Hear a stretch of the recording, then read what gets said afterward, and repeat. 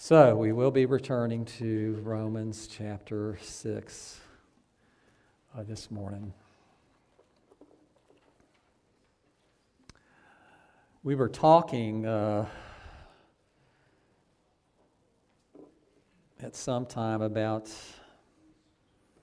how eye-opening this particular book is when it comes to very difficult things that we find in Scripture, and we understand that Romans could very well be the greatest theological thesis that was ever written, ever published. It's had a great impact upon the church over the years. If you've ever read through it and studied through it, I know that you're challenged to go back to it again and again and again. It's one of those things. I told someone just recently that if I didn't do anything else but preach on Romans, that would consume all my time. I could sit in my office from Monday to Friday, not say a word to anybody, not talk to anyone on the telephone, and my life basically just be consumed with reading and studying the book of Romans. That's how rich this particular book happens to be. And it really should be a great challenge to us. Now, we've been talking recently, the last couple of weeks, about these two very great truths that have to be considered anytime we talk about sin in believers. And one of those is this, is that there's a real sense in which our sin died on the cross when Christ died. He died for our sin. He covered the full penalty for those sins. So there's a sense in which our sin died at that time. When we come to faith in Jesus Christ, we don't come based upon our own sense of self-righteousness. We come to Him realizing that we are everything but righteous. And realizing that the key to heaven is perfect righteousness, and when it comes down to it, not one of us comes very close to that at all. That we, in fact, if we are going to be saved, if any of us is going to be saved, we're going to have to be able to obtain a righteousness that comes from outside of us. And that's where Jesus comes into the picture. He did it. He did it all for us. The other truth, which Paul is going to get into a lot more detail in chapter 7, has to do with the fact that even though that's true, even though I'm dead to sin, there's also a sense in which sin still lives in me. It's still active in me. And anyone that knows themselves, they don't have anyone to have to explain this to them. You know it's true. You have evil thoughts. You have wicked thoughts. You don't always do the right thing. You don't always say the right thing. There's some real mysteries about the Christian faith, and one of those is this whole doctrine of the Trinity. It is a mystery that goes beyond mystery. But we believe it's true. Why? Because God has said to us that it's true. It's not because of what we've discerned of ourselves or this, that, or the other. It's because God has told us that He exists as this Trinity. And we, at the same time, there's some things we can say about it. There's some things that are just still very mysterious about it. How it is that God is one, but at the same time He's three in person. Sometimes people use analogies to try to explain that particular doctrine. I've heard people say, well, think about God as if it's water. You know, water sometimes exists in the form of steam, as gaseous water. Other times it's in the form of liquid, and other times it's in the form of a solid ice. Think about God like that. Let me tell you something. That is heresy. That is not an accurate depiction of the doctrine of the Trinity at all. As a matter of fact, if you believe that is, then you don't understand what the doctrine of the Trinity is. I've heard people say, well, think about it like a three-leaf clover. That they have the whole clover. You have to have the three leaves. That each one of those three leaves brought together make up God. Let me tell you guys, that is a heresy too. The mystery of the Trinity is that the Trinity is absolutely unto itself. There is nothing like it. There's no analogy that comes close to teaching you the truth and the accuracy of what the Trinity is. So what I would advise you is this, is don't try using analogies, because there's not an analogy that does the job. As a matter of fact, every one of those analogies, if you believe what it's saying, is a heresy. We just had a presbytery a few weeks ago, and we had examined a guy that was being ordained as an evangelist that was going to work for MTW in China. And we had examined a friend of his just a few months before that he was a phenomenal examinee. I mean, he had answers to every question that we could come up with. As a matter of fact, it got almost to be a game. We were trying to ask him something he could not answer. But he answered every one of them. But we noticed this as he was going through. We would ask the question, he'd sit there with his eyes closed and his head down for 30 seconds or so, and then he would start talking. And we said, what's going on here? He said, well, what I have to do is, because my first language is Chinese, is I have to translate what you asked me from English into Chinese, and then discern what my answer is going to be, and then translate my Chinese answer into English for you. But he was right on the money with everything. But we had another guy that is being ordained as an evangelist. And he was a little bit weak on some things. And one of the things he was weak on was his doctrine of the Trinity. And it's one of those things that we have to get right. It has to be right. As right as we can get it right. Knowing that no matter how right we think we have it, it still doesn't quite make it all the way.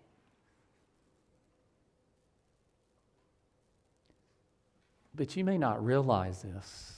There's another very great mystery that's revealed to us in Scripture. And that mystery is the Christian. That there's a sense in which you are a very great mystery as well. How it is that you can be dead to sin, and at the same time, sin can live in you.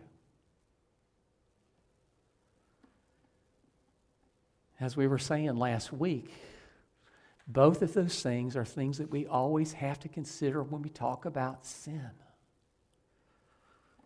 Very often we don't do that. Very often we emphasize one, and sometimes we do it almost at the total expense of the other one. But anytime we talk about it, both of those things need to be considered.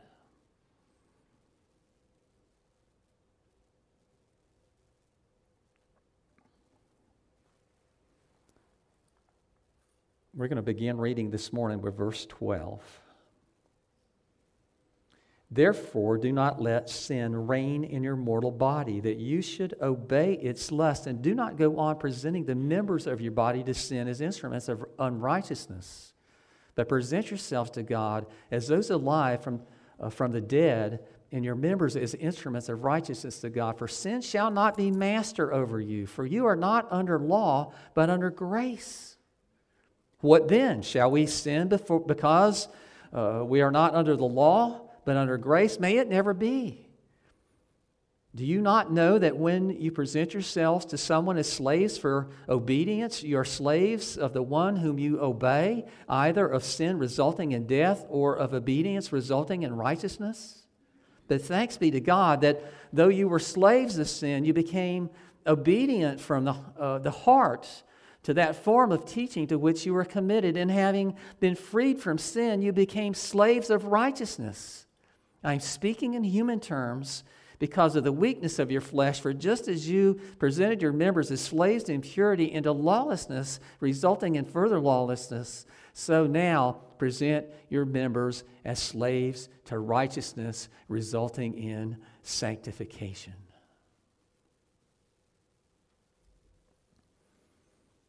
Powerful words.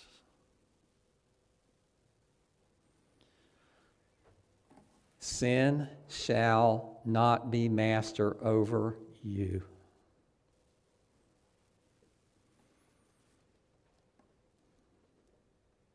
Period.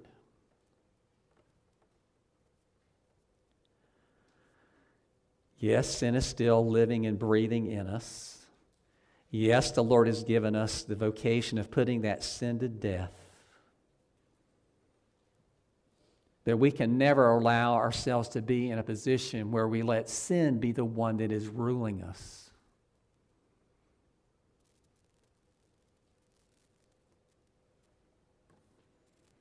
That it would be master over us. Sin is the master of the unbeliever.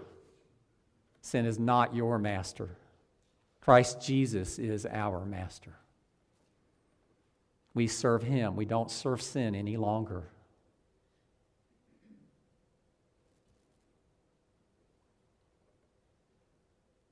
We are under grace.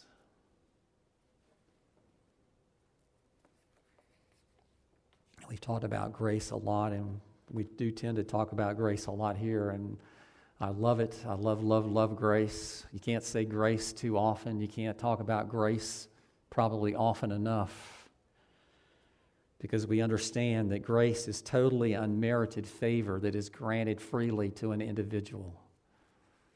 And what we mean by that is that when we come to faith in Jesus Christ, we know it's all by grace. It's not because we're better. It's not because we've killed sin in us. It's not because of this or that. It's because God is just simply a gracious God, and He has chosen to love us and chosen to save us.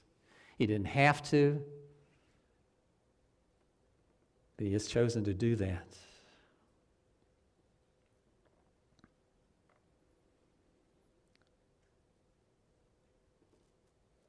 So the question is this: is sin, do we allow sin to be a master over us? Or do we resist it? We always remember that we do have a master, and that master is not sin. That master is Jesus. He's the very thing that defines us. Our relationship with Him is everything that we are.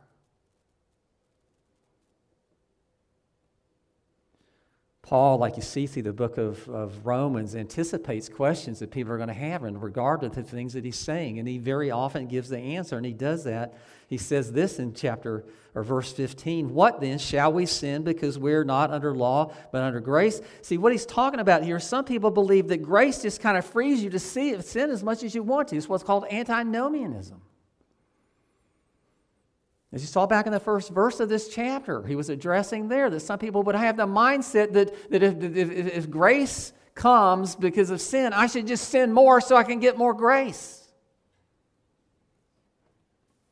And just like that, he said, may that never be. May that not even enter your mind. That's absurd. That's crazy. That's insane.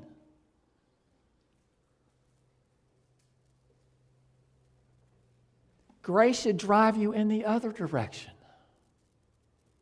Not to sin, away from sin.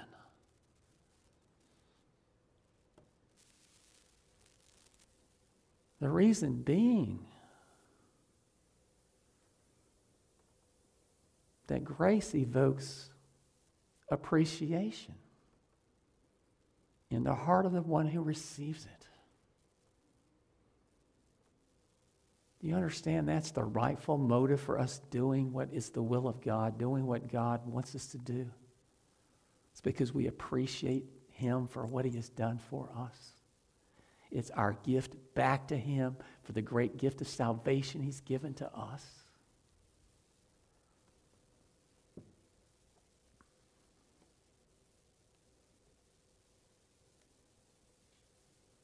You see, the law condemns.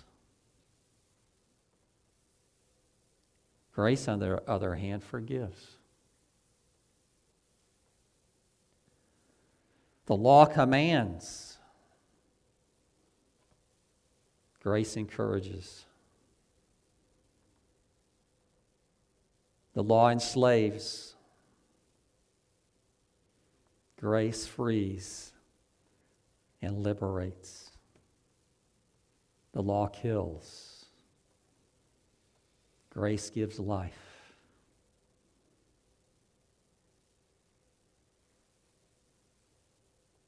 The law causes resentment. grace results in appreciation.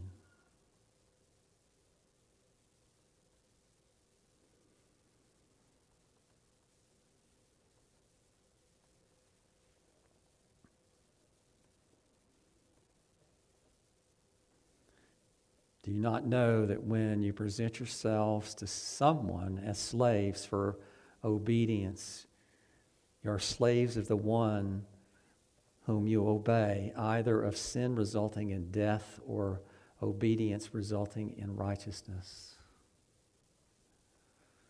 Can you imagine what it would be like to be a slave to another person? I don't imagine anyone here it would be something that they would seek after.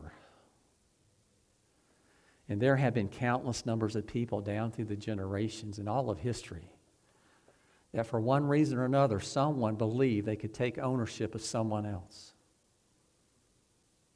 They took them by force, or they paid money for someone else that had taken them by force.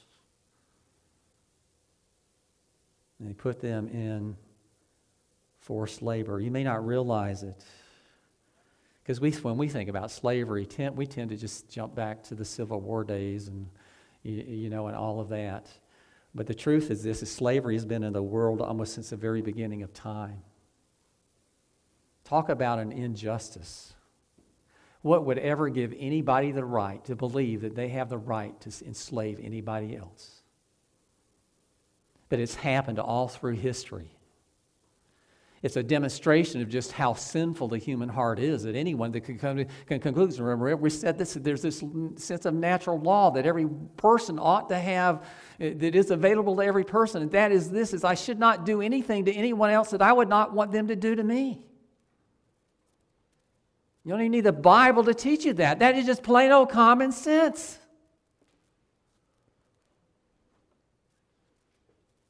Can you imagine anyone saying, I want to be a slave, so I'm going to go out and enslave other people?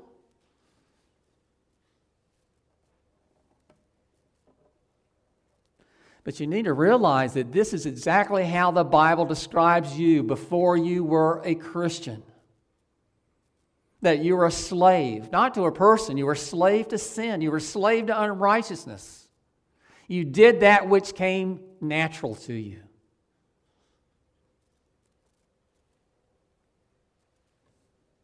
But where we are today, that is of the old man. That is of the old woman. That is, we've come to Christ, and sin is still part of our picture, but it's not the central part of our picture. Christ Jesus is. And we cannot let it have mastery over us. In other words, we must fight it tooth and nail. Not just go with the flow. Not just, as we said before, if you emphasize one of those two truths at the expense of the other one, then you're going to come with all kinds of heresies.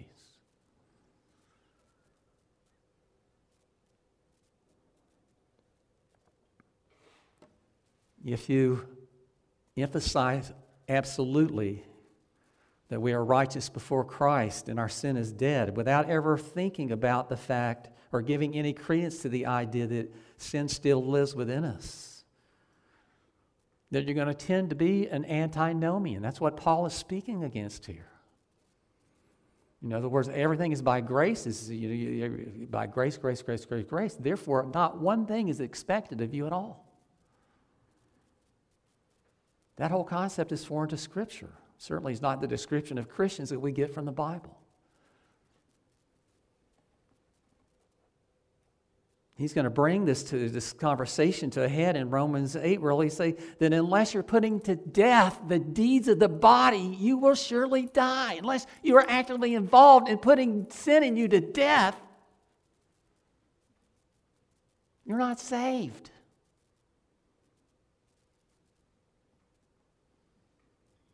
In other words, as far as Christians go, it can never become this ho-hum kind of thing. Whoa, I got this besetting sin that just keeps poking its head up and whatever, and what I've got to do is going to be there no matter what I do. I just got to learn to live with it.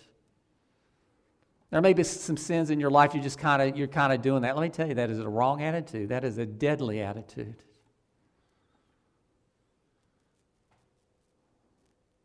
We are to die to sin. Our vocation includes a lot of things, but that's one of them. That sin would not have rule over us.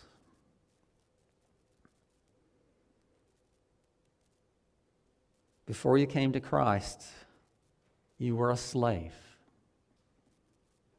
to sin. Everything you did was sin. You're no longer that person.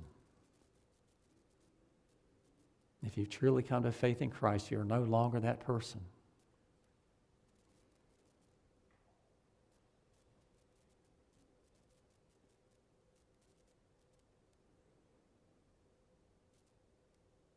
Paul rejoices in verse 17, but thanks be to God that though you were slaves to sin, you became obedient from the heart.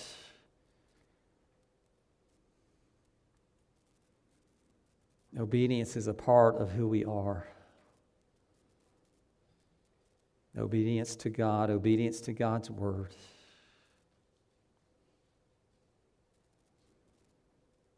What Paul says in verse 18 is that yes, we are still slaves, but we are no longer slaves to sin. We are slaves of righteousness.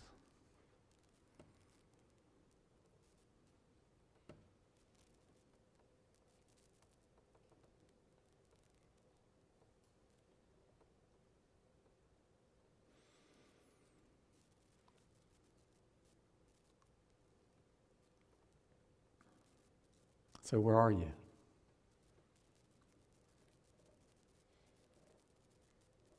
Really? You don't just sometimes feel like the Word of God is like a scalpel you pull out every week and it just kind of cuts deeper and deeper and deeper. We need that. We need that.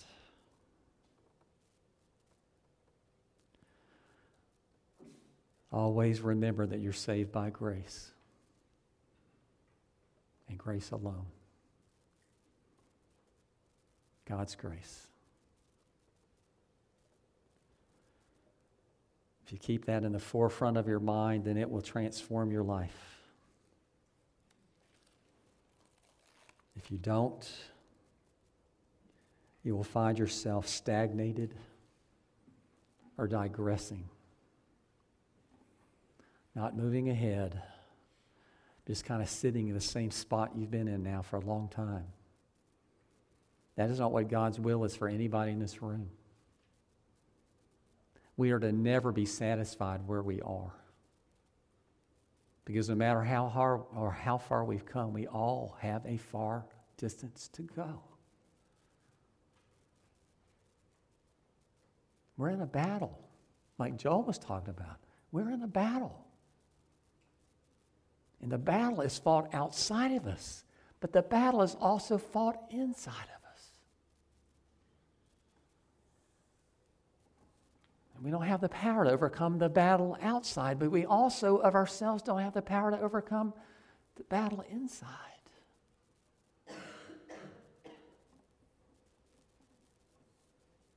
So what do? We call on the Lord. That He would enable us to do what we cannot do apart from Him.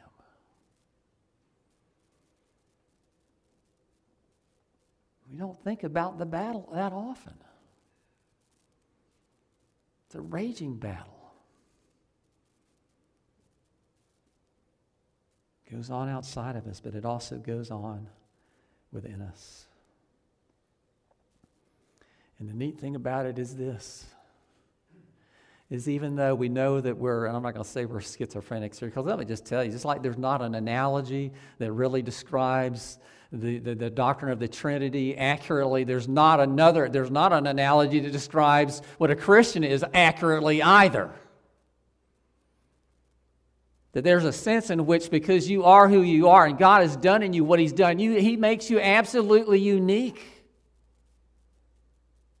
And there's no way in human terms to completely understand that uniqueness. You are new.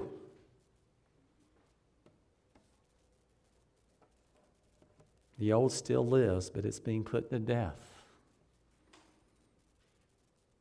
by the power of God. Because it can only be put to death by the power of God. That doesn't mean that we sit on the sideline.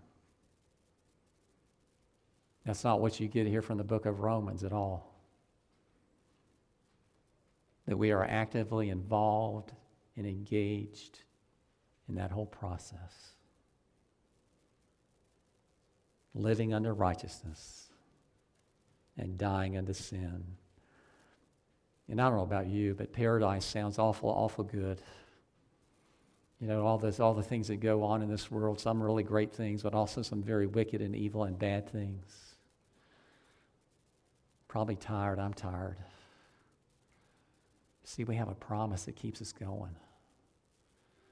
And the promise is that even though things are the way they are now, it won't always be this way. That when Christ comes, He will finally and completely put sin to death in us. Never again. Can you imagine what paradise is going to be like? No sin. Never, ever again in all of eternity will you sin one single time. God can do that. God will do that. That's what this is about. This is one step in His plan to put sin finally to death completely. The death of Jesus Christ that we remember when we, I don't want to say celebrate the Lord's Supper, because we certainly don't celebrate it in every sense of the word. But when we participate in it, we're remembering His death for us. That put the nail in the coffin of sin.